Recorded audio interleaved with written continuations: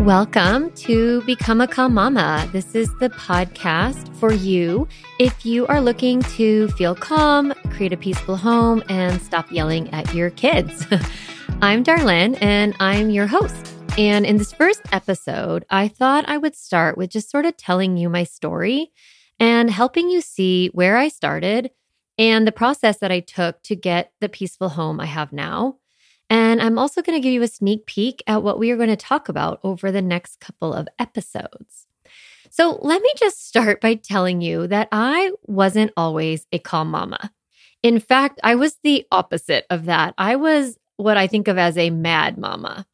There was a time in my parenting when I would yell with so much fervor that spit would shoot from my mouth, which is really embarrassing, but true. There would be moments when my kids were little and I would grab a scrawny shoulder and too hard. And then I would look at my kid and they would have pain and confusion all over their face and fear. There would be days that started out peaceful and calm. And by the afternoon, I was in a rage. I was angry. I was shouting and threatening my kids. I would send them to their rooms and there'd be an edge in my voice. I would put them in timeout. And, just kind of slam them into that little timeout chair. I'd give them cold stares, sometimes going to bed without goodnight kisses. And these are really hard moments to talk about because it's embarrassing to talk about how sometimes we show up as moms in ways that we don't love and that shock even us. But these were true for me, and I know that they can be true for you, and they're real and they're normal, actually. And it was after many, many weeks of this, when my son was about 4 years old, nearly every afternoon, he would have these terrible screaming fits that lasted over an hour. I'm not kidding, an hour-long temper tantrum. And it didn't really matter what I did, give him a snack, don't give him a snack, or have him take a nap, or not have him take a nap, whatever it was. And there was nothing I could really do about it. And in the middle of these fits, he would kick and yell and rage, and he was completely out of control. And I was totally overwhelmed by his behavior, and I was afraid of his rages, and I was terrified for the safety of his 2-year-old brother and myself. And my fear would overwhelm me and make me become really, really reactive. And I was trying all the traditional parenting strategies. I was counting down from 1, 2, 3, or putting him in a timeout, or taking away toys, or threatening him, or bribing him, and doing sticker charts. I was doing lectures that were filled with shame and also yelling. And when my strategies, my good strategies, of counting down or timeout, when they wouldn't work, I would sort of lose it. And I would resort to yelling and having these big temper tantrums. And then afterwards, I'd feel terrible and I'd feel confused about myself. Who am I? And scared. What am I doing to my kids? I'd be angry with them and myself and just really sad. And I felt like I was failing at parenting. It was heartbreaking. I'd lay in bed and think, okay, I'm going to do it different tomorrow. I'm going to be a better mom. And the next day, it wouldn't really change. I'd be the same. And one night, while tucking my 4-year-old son in bed, I gently said to him, I said, buddy, I love you, right? And he said, yeah, mommy, I know you do, but I just don't think you like me very much. And my heart broke into a million pieces. I was like, no, I need to find a different way to parent. I need to find out how to do this in a way that actually works. So I started going to parenting workshops and reading about different parenting philosophies. And along the way, I learned about approaching misbehavior and meltdowns with compassion. I now call this the feelings first model, and that's what I'm going to teach you a lot on this podcast. But at the time, it was revolutionary to me, and I didn't understand what it meant to approach behavior with compassion. But I started to try it. And even though I felt nervous and incompetent in this new practice, I was trying the new techniques anyway. And what that looked like was I stopped focusing on what my son was doing wrong. I stopped trying to change his behavior. I stopped trying to, get him to change, and it was so stressful. Instead, in the middle of his fit and his off-track behavior, I started to demonstrate compassion. I started to understand that he was having big feelings and that he wasn't sure what to do with them. And within days of practicing this, his raging fit stopped. I know that sounds like I'm exaggerating, but it was actually that quickly. It was revolutionary. When I stopped approaching my son from threats and timeout and punishing his behavior and trying to change his behavior, and instead began just kind of looking at him like, oh, this is a person who's really struggling right now. Even though I didn't say the right words, just my emotional approach to him made him feel safer and more calm. And he was no longer as reactive. So he became less physically aggressive. He was able to use his words to communicate his mad, sad, scared feelings. So when this started happening, I knew I was onto something. I was like, okay, this non-traditional approach, it seems counterintuitive and countercultural, but it was working. The magic of compassion calmed the chaos.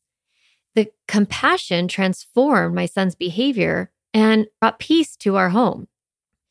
So these tools of empathy, they made a huge difference in my kids' behavior. We had less temper tantrums, and when they did happen, they were less intense and lasted less time. Now, I didn't have all the tools that I now teach and that I now have access to and that I teach my clients. So it was really like kind of a fumbling through it at that time. But when I was able to just approach him from the compassionate space, things calmed.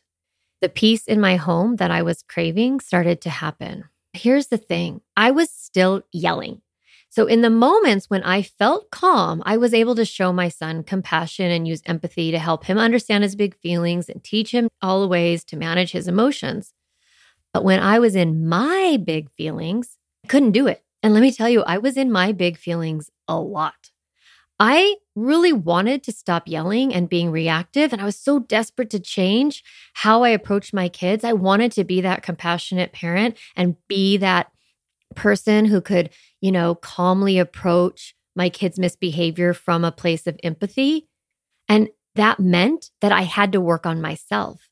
So while I was learning all of these compassion and empathy tools in parenting, I spent the next several years creating a bunch of tools and exercises for me so that I could learn how to manage my stress and my emotions and my thoughts. Now, this is still a journey for me, of course, but the strategies I use to calm myself are super effective, and I'm now able to stay calm or get back to calm quickly when I find myself in my big feelings. So the truth is, the calmer I am, the better able I am to connect with my kids and help them with their big feelings. So as I learned to manage my emotion, I was able to recognize my child's emotion and help them manage theirs. So as I worked on my own calm and grew in my ability to connect, I was still feeling confused in parenting. So I still didn't know, how do I get my kids to listen and follow my rules? I didn't know what to do, when they hurt each other, or how to teach them, how to take responsibility when they make mistakes or cause a problem. And I remember this one moment, my son had thrown popcorn all over the ground. And it wasn't even because he was mad or upset. He was just being really silly. And I was like, okay, I've connected with his feelings. Now, how do I get him to pick up the popcorn? Right? So that's when I went into a deep dive in how to establish limits, set up routines. I wanted to understand how rules worked in a family. What I knew for sure is that I didn't want to use fear or shame or pain to get my kids to listen. So I needed to find a way to set up limits and routines in my family that encouraged thinking, choice, and responsibility, which I found. And I'm going to share that on this podcast. So over the past 13 years, I have dedicated my life to becoming the mom I wanted to be for my kids. And in that process, I created a parenting model that has helped me navigate every tricky parenting moment that has been thrown my way, from hitting to bullying, from toddler meltdowns to teenage shenanigans, from missing assignments all the way to college admissions, from getting kids to go to bed to getting kids out of bed, from kids not wanting to get out of the bath to middle schoolers that didn't want to take a shower, from kids fighting in the car to kids driving the car.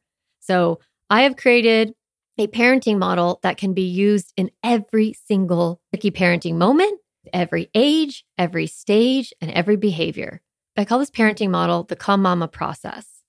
And it's 4 simple steps that I follow whenever I find myself in a tricky parenting moment. So the steps are calm, connect, limit set, correct.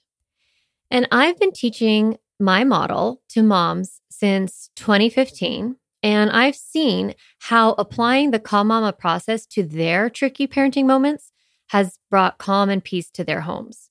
Their kids' behavior improves. Their relationship with their children gets so much better. And they enjoy motherhood most of the time. Now, when I practice what I teach, there's no yelling in our house. There are no hurt feelings. There's no resentment or frustration. Our boys feel safe and loved. They take responsibility for their behavior, and they're more cooperative.